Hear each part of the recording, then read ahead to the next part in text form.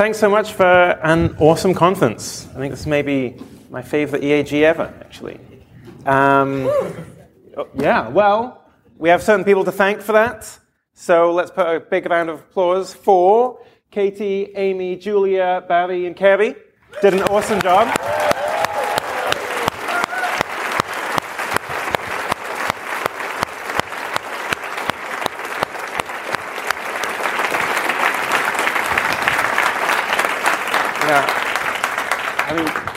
Now being to the TED conference, they have an army of 500 people running it, so we have 5. Shows just how dedicated they are. But we also had an amazing team of volunteers led by Tessa, so a round of applause for their help as well.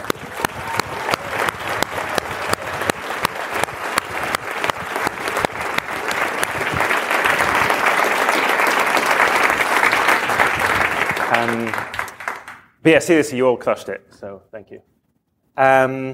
Cool, well, it's just few kind of conference highlights.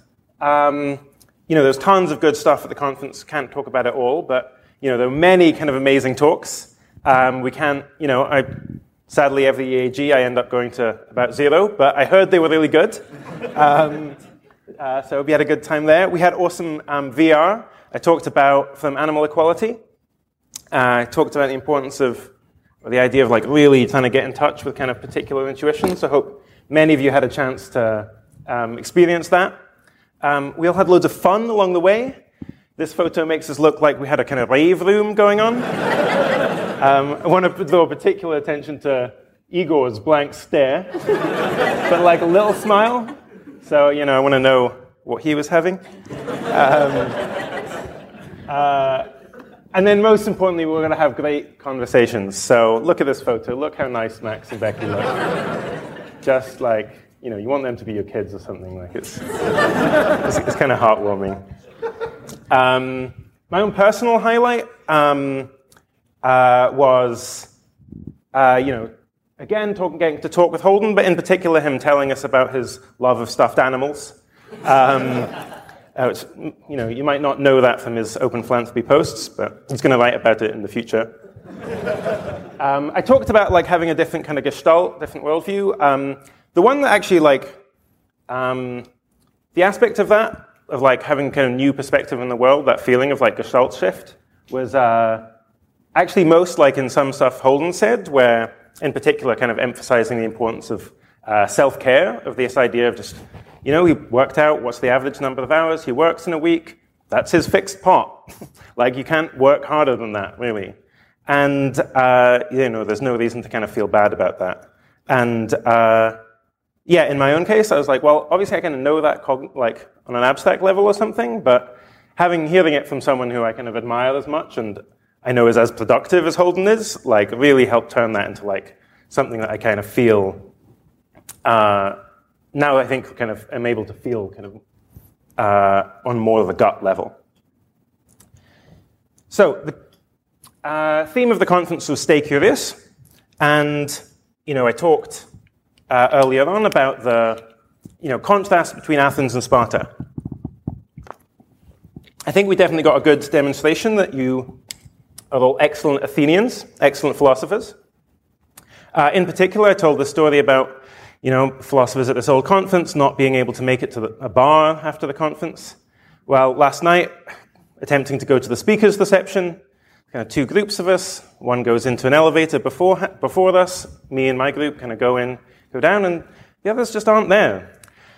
Scott Garabrand tells me they went from the 4th floor down to the 1st. Doors open, doors close again, and they go back up to the 4th. So didn't want to say I told you so, but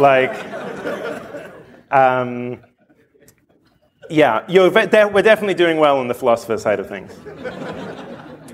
The thing I want to emphasize now, so we talked about, being curious over the course of this conference. Now I'm going to talk a bit just about, taking that attitude and continuing it over to the following year.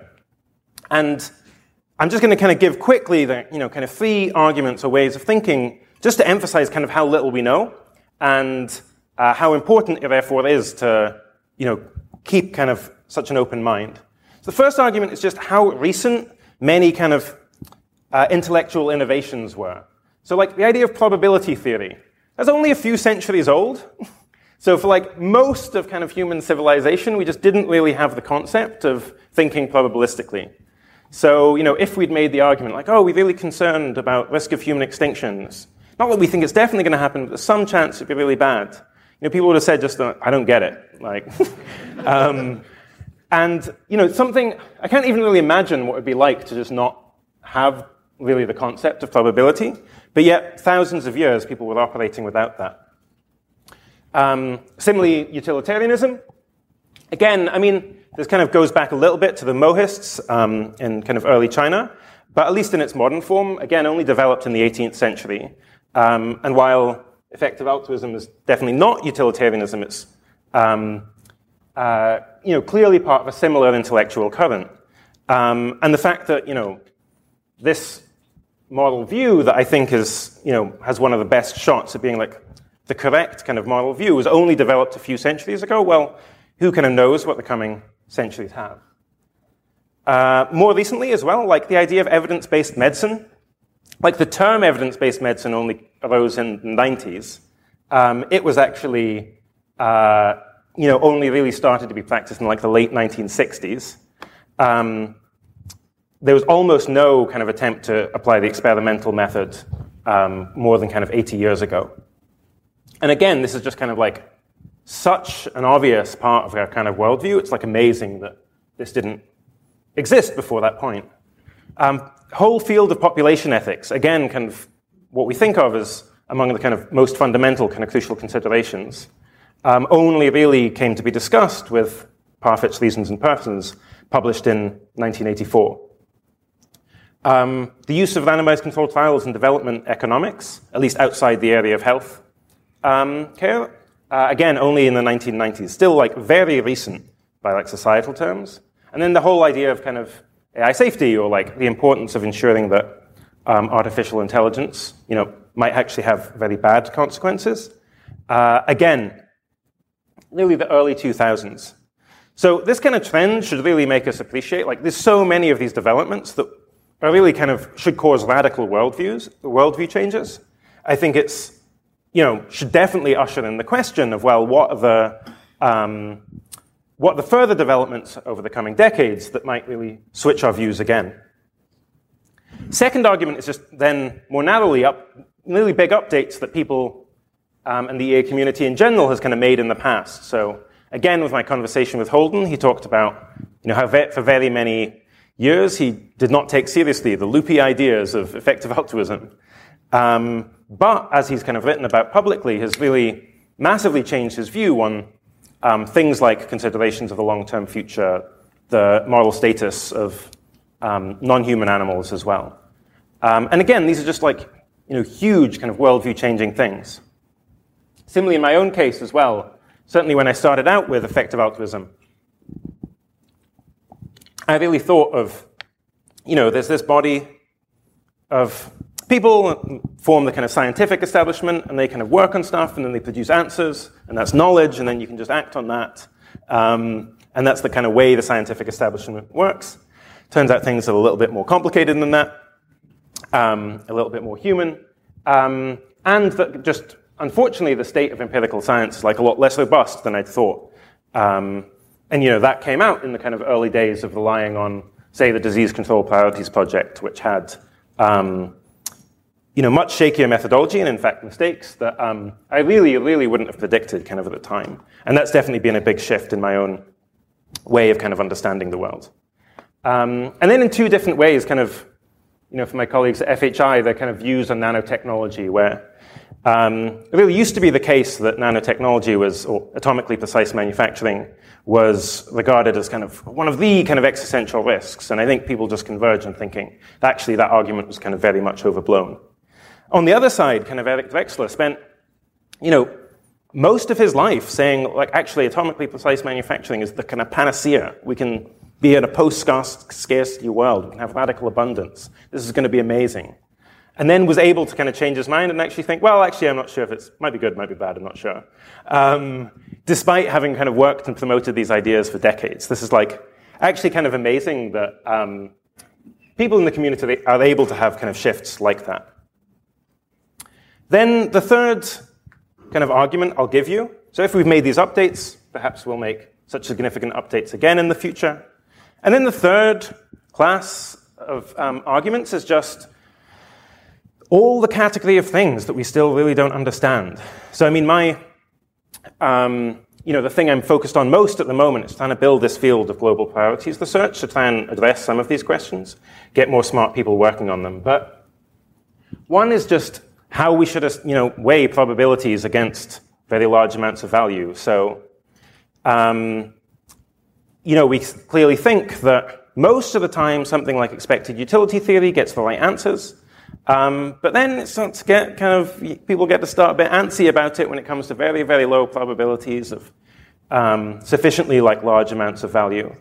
When we then start thinking about, well, what about infinite amounts of value? If we're happy to think about very, very large amounts of value, as long-termists often are thinking about, if we think it's not wacky to talk about that, why not about infinite amounts? But then you're really starting to throw a spanner in the works of any sort of kind of reasonable decision theory. And it just is the case. We just have no idea at the moment really how to handle this problem. Similarly with something, OpenPhil has worked a lot on what entities count. We're very positive about expanding the kind of model circle, but how far should that go? Non-human animals, of course. What about insects? What about plants or something? Seems like we have a strong intuition that, plants don't have consciousness, perhaps don't count. We don't really have any good kind of underlying understanding of why that is the case. There's plenty of people kind of trying to work on this in the cutting edge, Qualia Research Institute, who are here, among others. But it's exceptionally difficult. And if we don't know that, then there's a ton we don't know about doing good. Final category is on indirect effects and cluelessness. So we kind of know that most of the impact of our actions are in unpredictable effects over the very, very long term because of kind of butterfly effects and so on, because of the ways that our actions will change kind of who is born in the future. So we know that that's actually where most of the action is, and it's just that we can't predict it at all. So we know we're just kind of peering very dimly into the kind of fog of the future. And there's been kind of basically almost no work on really trying to model that, really trying to think, well, you take this sort of action in this country, how does that differ from this other sort of action in this other country in terms of its very long-run effects? So it's not just that we've got this kind of general abstract argument, looking inductively from experience in terms of how we've, as a society and as a community, changed our mind in the past. It's also that we just know that there's tons of things that we don't understand. So I think what's appropriate is a kind of attitude of just deep kind of radical uncertainty when we're trying our best to do good. But what kind of concrete implications does this have? Well, I think there's kind of three main things. So one is just actually trying to kind of get more information. So continuing to do research, continuing to engage in kind of intellectual inquiry. A second is to keep our options open as much as possible, ensuring that we're not closing doors that, even though they look kind of not too promising, might actually turn out to be much more promising than they were kind of when we gain more information going into the future, when we change our minds. Thirdly is, plausibly maybe pursuing things that are convergently good. So things that look this is a really robustly good thing to do from a wide variety of perspectives or worldviews. So reducing the chance of a great power war, for example. Even if my empirical beliefs about the future change a lot, even if my moral beliefs changed a lot, I still feel very confident that reducing the chance of major war in our lifetime would be a very good thing to do. So the thing I want to emphasize to you most is, keeping this attitude of kind of uncertainty and exploration through kind of what you're doing over the coming year. And in response to this kind of, I've emphasized Athens, in response to this Athens versus Sparta dilemma, trying to, bear in mind that we want to stay uncertain, we want to keep conformity at the meta level and cooperate and sympathize with people who have very different object-level beliefs to us. And so above all, we want to keep exploring and stay curious. Thank you.